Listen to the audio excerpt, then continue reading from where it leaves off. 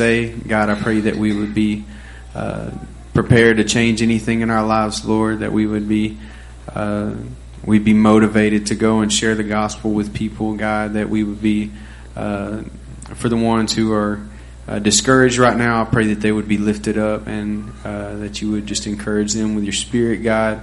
Thank you so much for dying on the cross to save us from our sins. In Jesus' name I pray. Amen. 3 to 7? All right. Had a blank moment there. 3 to 7. Y'all can go. Everybody else, open your Bible up to Ephesians chapter 4.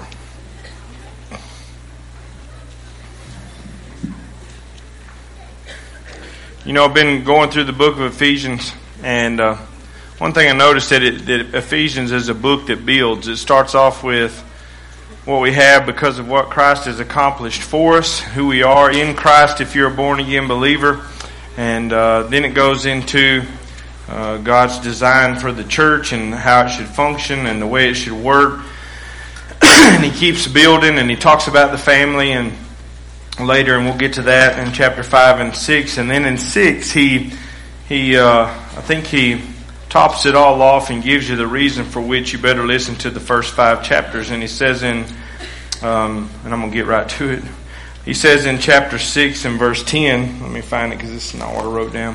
Finally, my brethren, be strong in the Lord and in the power of his might. Put on the whole armor of God, that you may be able to stand against the wiles of the devil. For we do not wrestle against flesh and blood, but against principalities, against powers, against the rulers of darkness of this age, against spiritual hosts of wickedness in the heavenly places. And so he brings us to the point to understand, I wrote this book because of what you as God's people and as the church are going to deal with and face. And here's the thing. If each one of you was on an airplane, they was flying you over to Saudi Arabia or Iraq or someplace like that because you were in the military and that you were going to battle tomorrow, how many of you would have the same mindset then as you do today? How many of you come here today with a mindset of, I'm in a battle and this is a war and God's enlisted me and I'm a soldier and there are souls at stake, there are lives at stake, there are families at stake, there is youth at stake, and I want to not only know my part, but I want to engage in that because when I come this morning, I come to prepare you for that. So if you're not into that, then here's the God's honest truth. You are either in the battle and engaged in it, or the battle's coming to you. And maybe some of you sit idly by and you're not engaged in it, you don't have that mindset and you don't think in that way. And I would just about, bet everything that I got. If you have that mindset that you are one that probably your home is divided and probably in chaos and that you're consumed by stress and the cares in the world and depression and all those things, and you wonder why those things are, and it's because you kick back and relax and you let the devil bring the battle to you instead of you carrying it to him. And so hopefully you'll leave with a little bit different mindset today. Because I'm going to tell you a real quick story. Some of you already know. Last night, me and Willie was hunting together, and we was at a place where when we finished up hunting, my wife had went with us, and she was visiting with a lady whose place we was hunting on. And when I got back up to the house there, this lady come out and she said, "You need to go. Your daughter has been in a wreck, and your wife has just left, and you need to call her." And I said, "Is she okay? Is she okay?" She said, "I don't know." And so naturally, what's going through my mind, and she wrecked on 294. So that thing's ringing just a little bit, Jamie. She wrecked. She had a bad wreck out off of 294 on a hill there. She went to pass somebody who wasn't driving very good, and when she went to pass, he come over and boom, hit her in 55 miles an hour into the ditch in a spin, and it could have went really bad, and I could be at a funeral, preparing for funeral arrangements this morning, but glory to God, I'm not, and she's good, and everything's great, and the Lord spared us of that. I give glory to God, thank the people in this church who pray for our family every day and cover us in that prayer, but I say that to say this: life changes in a moment. You sit here relaxed today, and we all do, and we expect what happened yesterday is going to be the same thing that happened today. We're not ever going to have to experience tragedy or or loss or anything like that, and then all of a sudden something happens and God does a little shake and He wakens us up to go, you know what, the people that you're sitting next to, you're not promised that they're going to be here tomorrow, and they might be lost, and you need to consider their eternity. And so I just hope that God kind of shakes you a little bit today, and that you figure out that you are, as God's people, that your salvation is not just about you. It's not just about you going to heaven. You're here and you have a purpose. God designs the church to fulfill His purpose here. And I want to start off with this week, because I kind of beat you all up last Sunday pretty good. But it's okay. Y'all made it through, and some of you come back. And so I want to say this. A lot of times I do a lot of beating, and I'm going to do a little building this morning. I am very, very grateful to be a part of this church. Very grateful.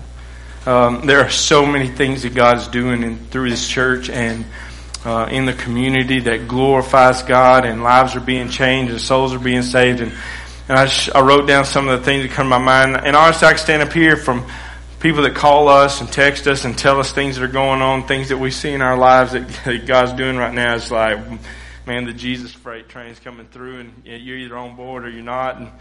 And so me and Jake and Willie and Little Randall and several other teachers have been preaching on the church and its purpose and what it should be and what it's not. And so I do want to encourage and build you all this morning, just kind of let you know what's going on. You got Haley, who trusted in Jesus as her Savior, and she was led to the King in the King's living room. Ain't that awesome?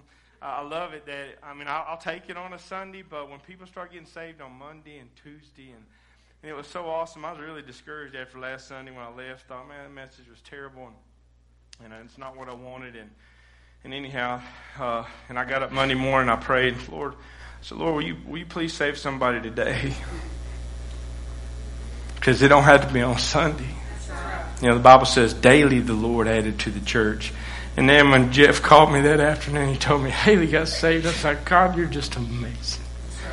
And I won't call names, but there's another couple that just trusted in the Lord, and their lives being changed as we speak, and they're connected to the church. And then y'all know of Dennis. Dennis came around, and he don't mind me sharing. Dennis been homeless, had a bad deal with his health, and he come around, and Cody and his wife showed the hands of Jesus to him, and the church got involved with his life, and now he has a place to live, and he's got a job, and God healed his hand, and that's amazing. And he's following the Lord, and other people coming to Jesus through that. And I know a lot of you reach out, and I hear it all the time, how you're telling people about the Lord, and you're discipling people, and you're connecting with people in the church, and people are hearing the gospel, and God's opening doors, and people are praying, and so awesome things are stirring and happening in this church. We started praying a while back, God shake us, bring us to a place to wake us up, and I'm seeing that. I'm seeing so many people who you are allowing God to work in and through your lives, and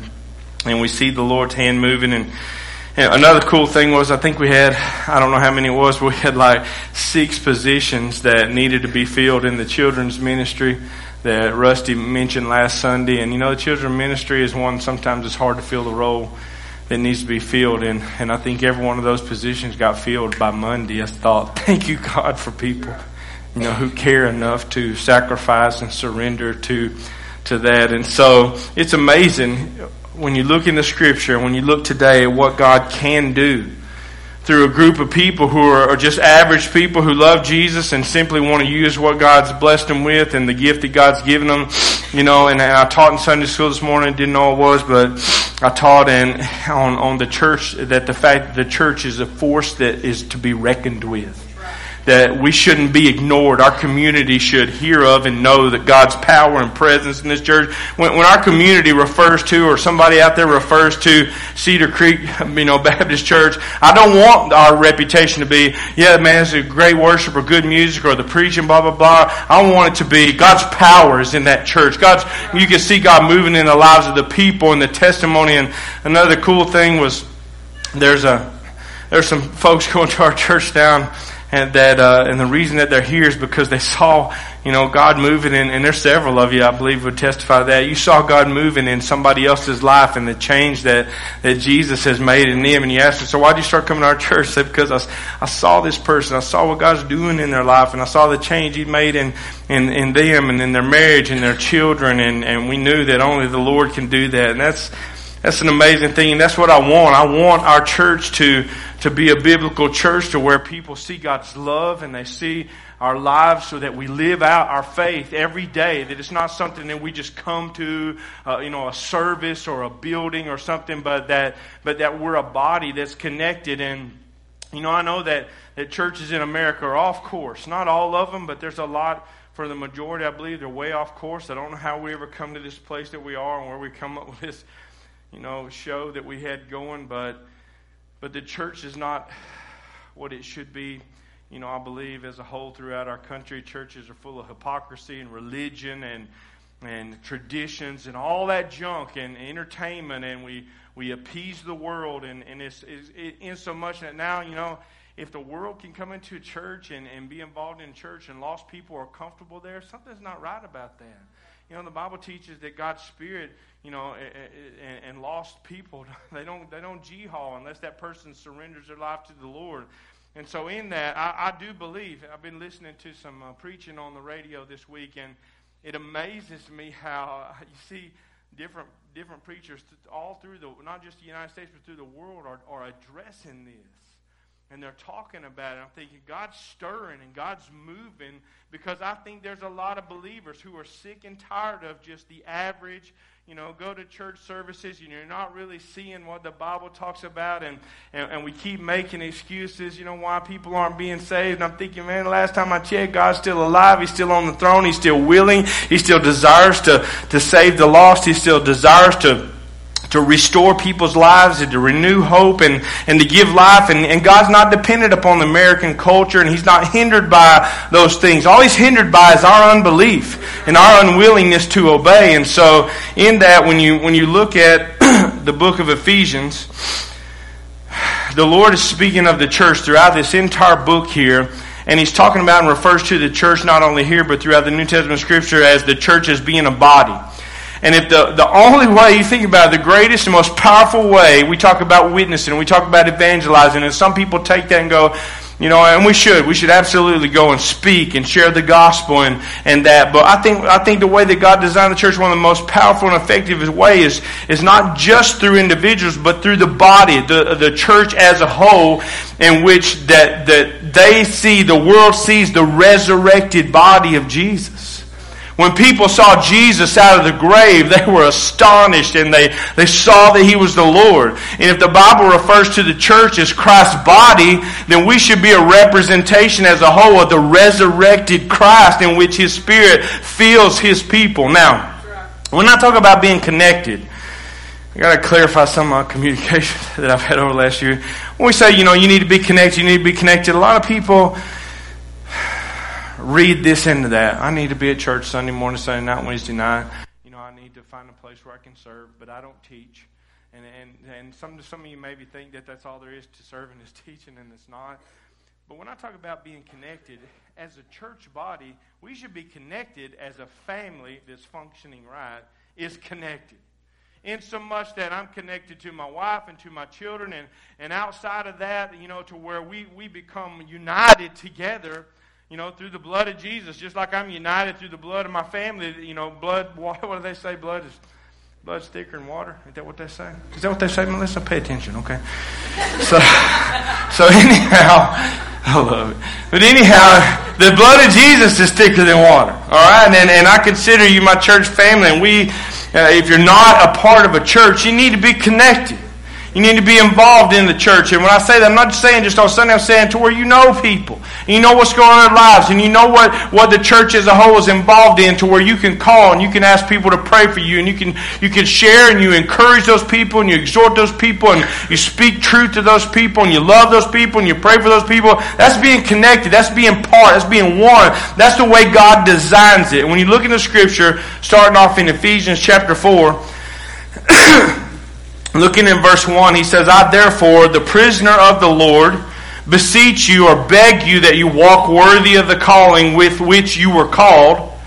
And notice this, he's putting together a body, he puts together a group of people. Say, why does God always work through a group of people? I know that through the Scripture you see God uses individuals, but God as a whole works through a group of people. Just like he worked through the nation of Israel, he works through the New Testament church as a group of people. Because here's the thing, one person can't demonstrate the full nature and the character of God. Only Jesus could do that because he was the fullness of the Godhead bodily, okay?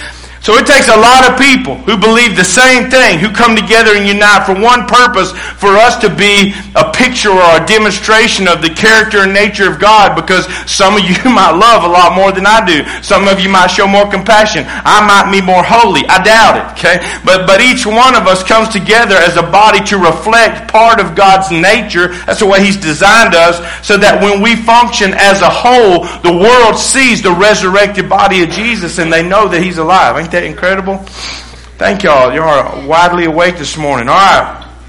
So I'm with you, Jeremy.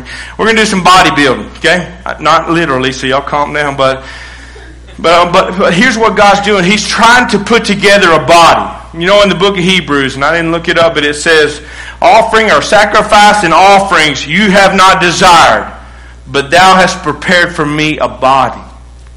You know, Christ has always been. Jesus has been he's the Son of God, the Spirit of God, okay? And so God prepared a body that he could enter into. That body was the body of Jesus, the physical man's body in which the Spirit of God indwelt fully, the God-man.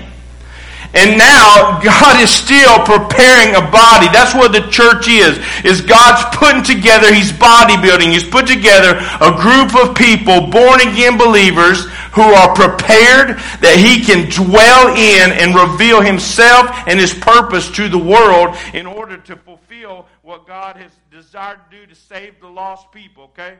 And so in that, a church is a body or a group of people who are born of God's Spirit. We believe the gospel of Jesus. That's what unites us together here as that group of people in order that God fills us and uses us. And it talks about that here, how we accomplish that. How do we come together as a body? In verse 2 it says, with all lowliness and gentleness, long-suffering, bearing or forbearing with one another in love. And then here's what we're supposed to do in verse 3. Endeavoring to keep the unity of the Spirit in the bond of peace.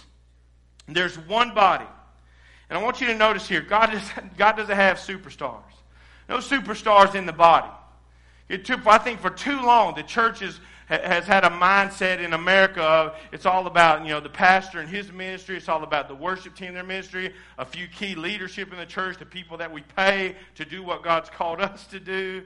And we have that mindset, whereas the Scripture doesn't teach us that. The Scripture says each one of us have a part in the body, and that there's one body, and God brings together and shows you what unifies us is the fact when we recognize that there's one body. Let me find my place again. There's one Spirit. Just as you were called in one hope of your calling, there's one Lord, one faith, one baptism, and that's being baptized into Christ Jesus, as it says in Romans chapter 6.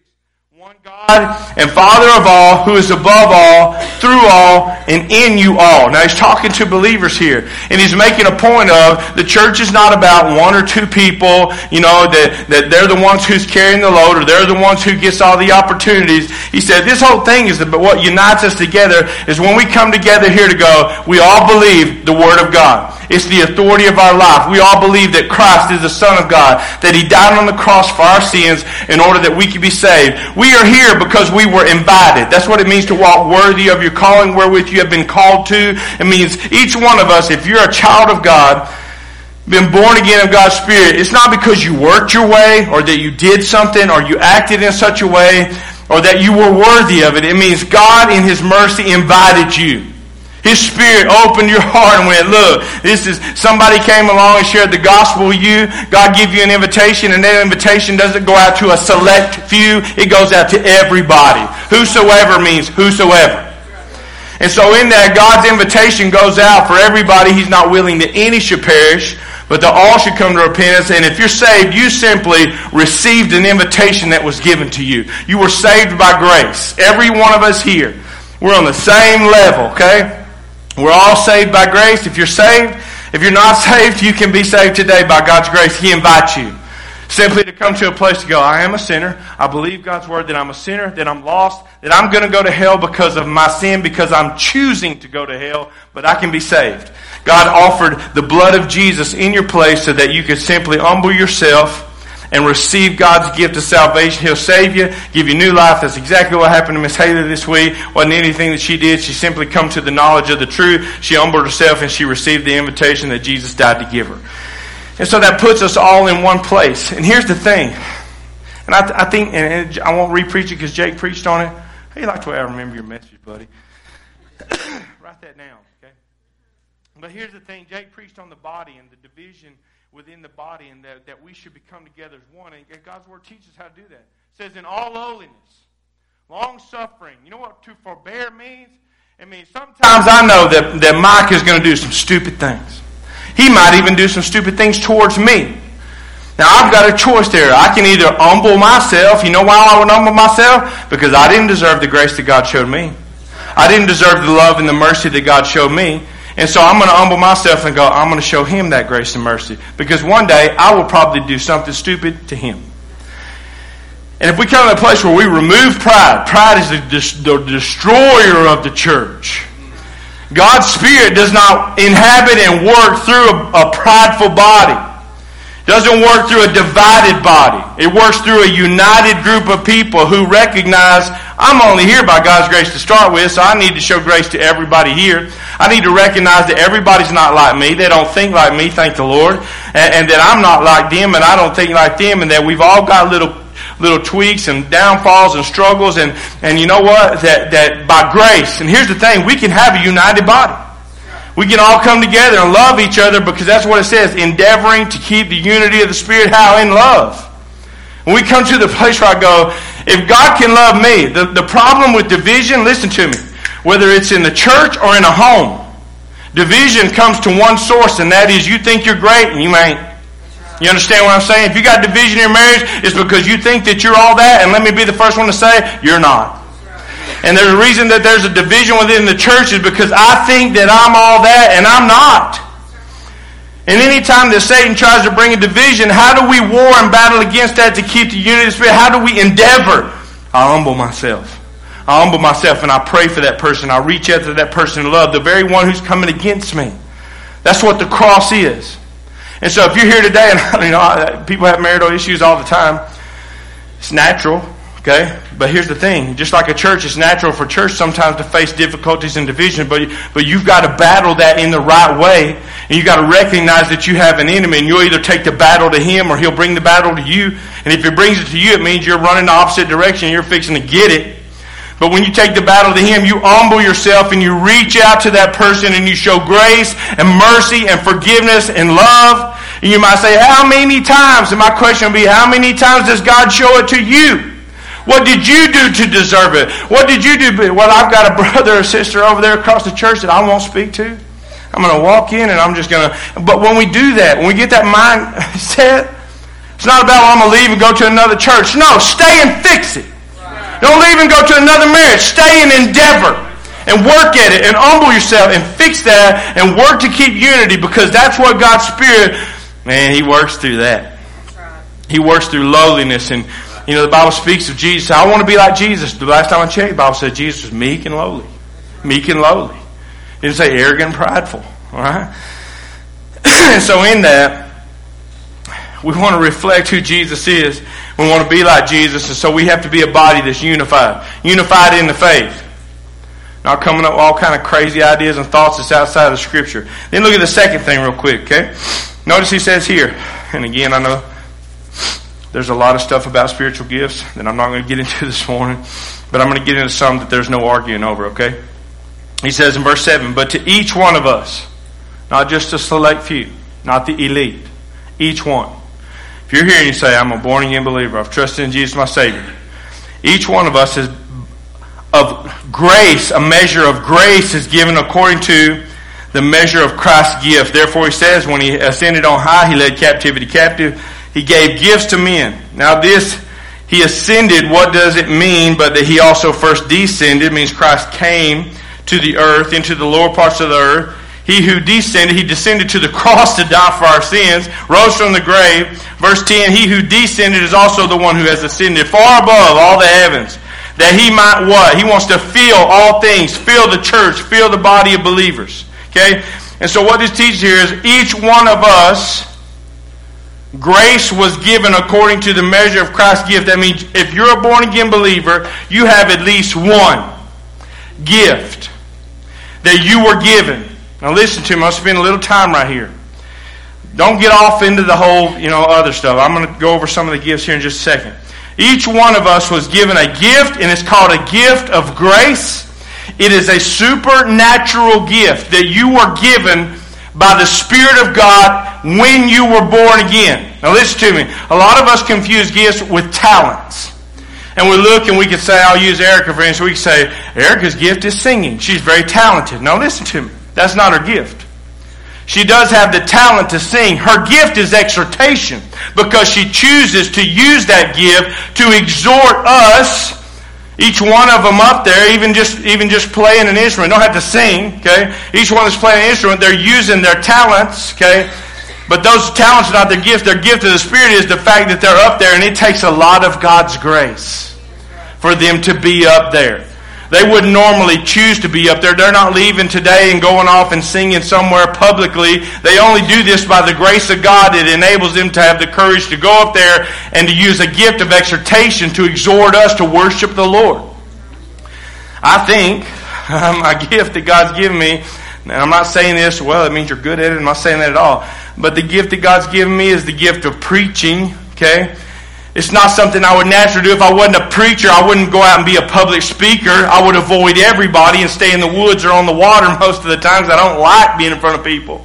But I do love preaching, and it's only by God's grace. I pray all the time, and every Sunday, and every time I step up here, I'm scared to death. I'm always worried that I'm going to say something that I shouldn't say. But by God's grace, that's what I'm saying. You can't use the excuse, well, I don't have anything. Yes, you do. Something God has given you. So, well, what are these gifts? Look in Romans chapter 12 real quick. A little teaching this morning. Romans chapter 12 goes over some of the gifts.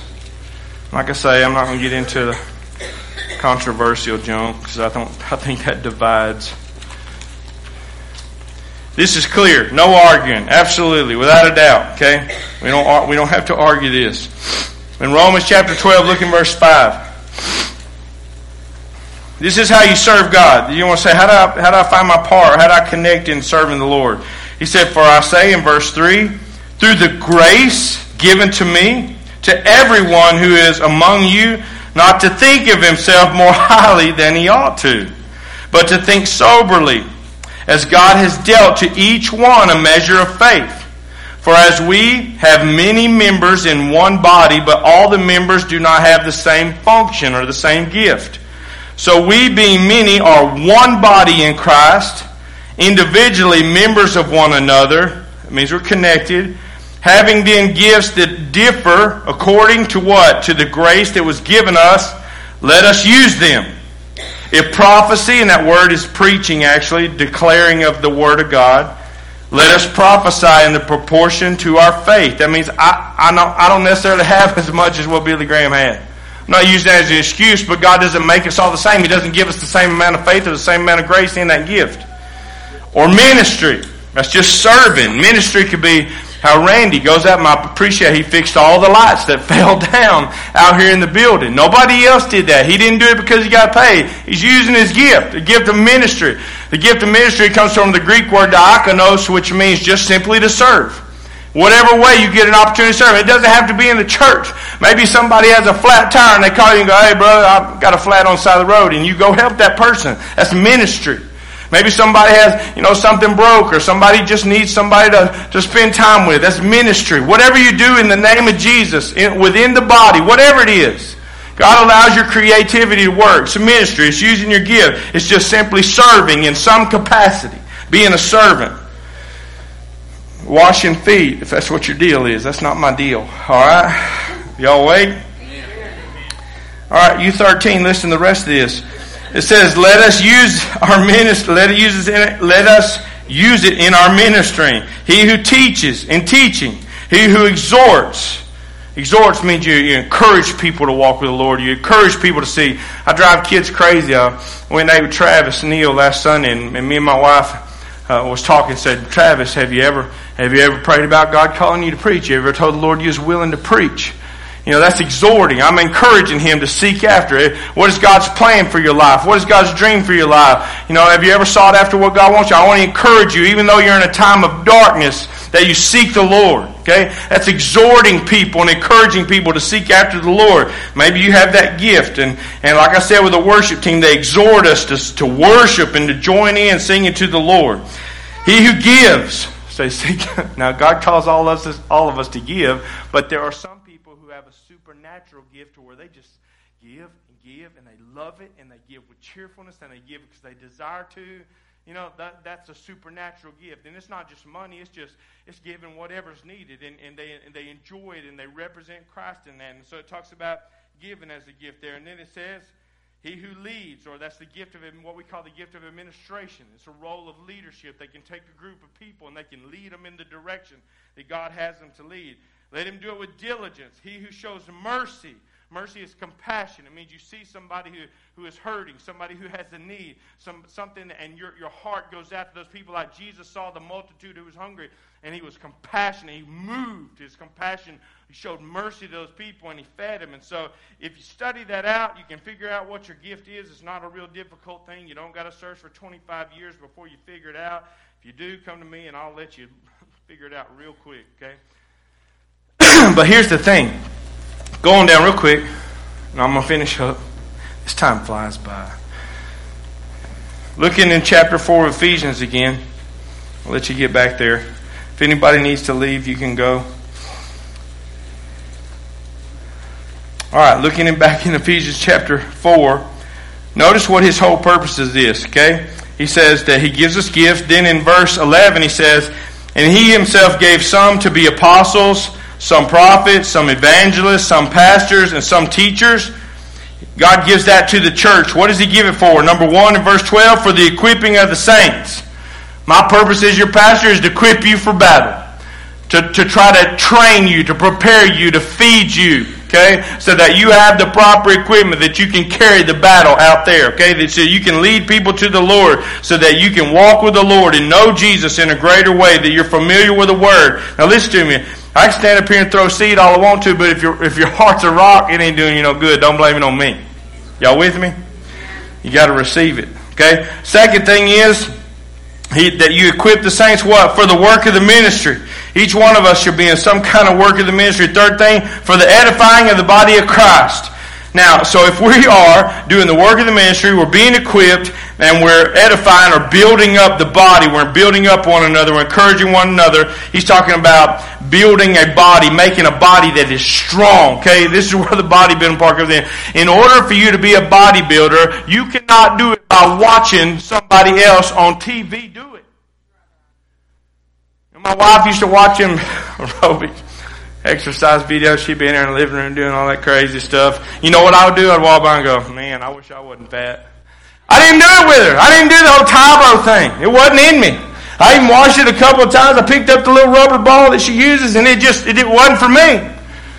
Nothing happened for me. I didn't get in shape. I didn't get, ripped and all that stuff. I just kept getting bigger. I was out of shape, lethargic. I washed it all the time. I washed it, nothing happened. You know why? Because I wasn't exercising. And the way that a church body matures, and that's what he's talking about here. Let me finish this. I got way off track right there. That'll be the only part of the message you remember. But notice what it says. It says in verse 13, till we all come to unity of the faith and of the knowledge of the Son of God, to a perfect man. It's not talking about perfect as I don't sin, but that word means a completely mature. I'm fully grown. Till we become a perfect man. If this Bible is a little bitty.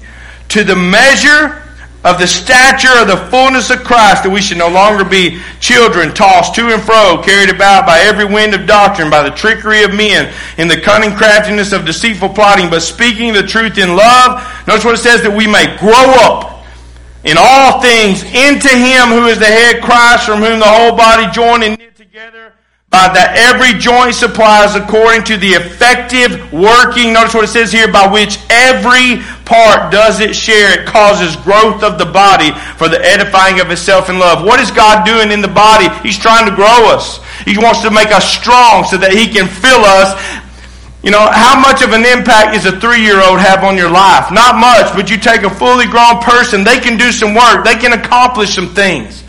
And God's trying to build a body of believers together in order that we become a strong representation of Jesus, that we can handle the Word of God, that we are surrendered to God working in our life, that we're doing the things of ministry that we love and that we care about one another, that we're carrying it out there and the world is seeing Christ alive and strong and vibrant within us. That's what a church should be. And so in that, how do you accomplish that? You have to exercise. You know what faith is? Faith is not just I believe in God and I go to church. Faith is, I can believe in Tybo and sit on the couch. Faith is when you take the gift God's given you, if you're a born-again believer, and you begin to exercise that gift. You know when my faith grew the most?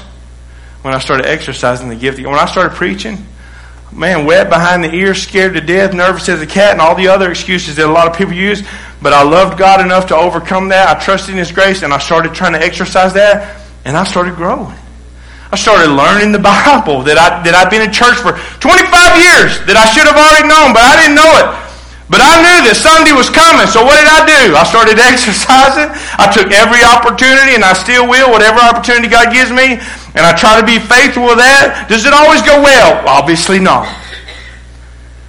Is a million people saved? No. Are you doing what God's called you to do? Trying my best. And if each one of us do that, and you know what happens? You begin to mature and grow, and you see God, and you become stronger. And all of a sudden, God knits this church body together to where the community goes, that's crazy. We see Jesus alive in that church. Not just a bunch of hypocrites who go on Sunday, but they're stupid. They're living, for Jesus and talk about Jesus, and they're showing love, and they're showing mercy, and they're loving their enemies. And listen to me, use your gift. There's a lot of you who use your gift, but you're using it on your family and friends. And that's good. But you should use your gift on your enemies. On the people who are against you. On the people who don't want to hear it from you. On the people who don't want you doing anything for Him, because Jesus said, you know what? Sinners love their friends and family. And that's why He said, do good to your enemy. Bless them. Speak well to them. Pray for your enemies. Why? Because when you do those things to strangers and to people who are against you, and they see Christ more than anything else in you. Because it's not natural, it's supernatural. So let me finish up. It's very important, so important, that the people of this world see Jesus and hear the truth. You never know what's going on. One thing I learned is that you never know what's going on in the life of the person, even the one sitting right next to you. I got a man that I'm in contact with most every day. Talk to him through the week. He works at a business that I'm involved with. Super good guy.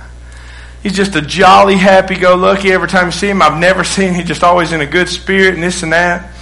And this man, this week I seen him, and he said, you ought to, we was in that business place, and he said, you ought to answer your phone when it rings.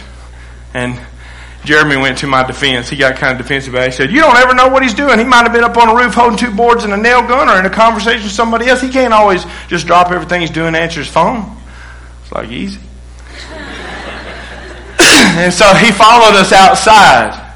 And he said, I wasn't saying nothing. And Jeremy wasn't ugly spirited, but it was just as a matter of fact.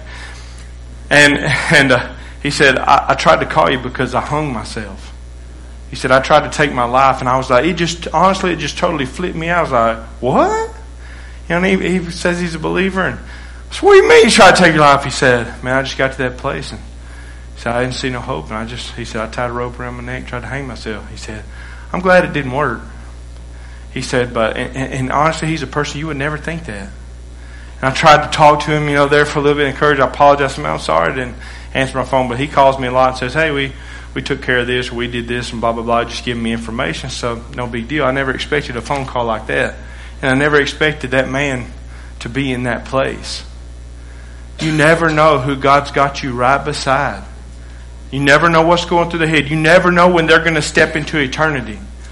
Maybe I have some of those people here today. I don't know what you're contemplating in your head. I don't know where you're at with the Lord. I might bury you this week. I don't know. I hope not. I wasn't expecting to go to a wreck last night. But the God's honest truth is, you might attend a funeral of a friend or a family member this week. You don't know. We don't control that. And it's so vital. Because listen to me, 1 or 2 or 10 people, I can't be where you are. God doesn't, just like God didn't bring that man into your pathway, He brought him into mine and Jeremy's. God brings people in your pathway probably weekly that are in a desperate place, who are lost and need Jesus, who need direction. My wife talked to a young man at Walmart this week, and he was just totally oblivious to the gospel. Didn't have a clue, needed some super direction. She talked to another one at a barrel race that was lost as a goose probably. I'm thinking, if nobody speaks, if nobody represents Jesus, then how will these people ever know? How will they hear? And the question is, do we really care? Do we really care that people are going to die and literally go to hell and burn for all eternity and face the wrath of God when we hold the very hope that they need? It's very important. God didn't call you to stand up here and preach. If He did, get up here and get about it. But He did call you to do what your part is. Whatever that part is, that's between you and the Lord. And He gives you the grace to do that. And don't look at your part as, well, my part might just be a little bit. No. It's all under the same Spirit. One Spirit, one Lord. That's who we're here to serve. And if we all do that, we will turn this world upside down. And I do want to ask you this morning, if you're here today and you don't know Jesus as your Savior, listen to me. I don't know what you've been told or what you've been sold, but it ain't a church thing. It has nothing to do with religion. It has the fact that you're in a desperate place. You might not realize that, but you're in a desperate place. Because of your sin, just like me, you face a day of judgment. Every one of us, the Bible says, the appointed unto man wants to die. And after that, we face the judgment. And if you die in your sins, having never turned to the Lord and asked God to forgive you and save you, that He's the Lord of your life. I'm not talking about a sinner's prayer or I'm talking about you. I don't care where you are, in the King's living room or out in the woods or in a church service, that you humbled your heart before God, acknowledging, I'm a sinner and I believe that You're the Savior. And I want You to be the Lord of my life. If you die, you're going to spend eternity in hell by your own choice. By your own choice. Having turned down the invitation that God died to give you. That's serious business. And I want so bad. Why do you keep preaching so long? Because I want so bad for you to get that. More than you can imagine. I want marriages to be healed. I want families to have peace. I want kids to grow up in homes to where they see the Lord in this love and good and happy and unity and kindness. That's what Jesus does. He does that. And He offers it to any and every person who will humble themselves to go, Lord, I'm going to live for You. And I'm going to obey Your word, and I'm going to trust in the grace that You're going to do what You can do. And He'll do it every time. So whatever your need is this morning, I can tell you that Jesus is the answer. And you hold the heart, what you're going to do with it. You're either going to close it up or you're going to open it. You stand with your head bowed and your eyes closed.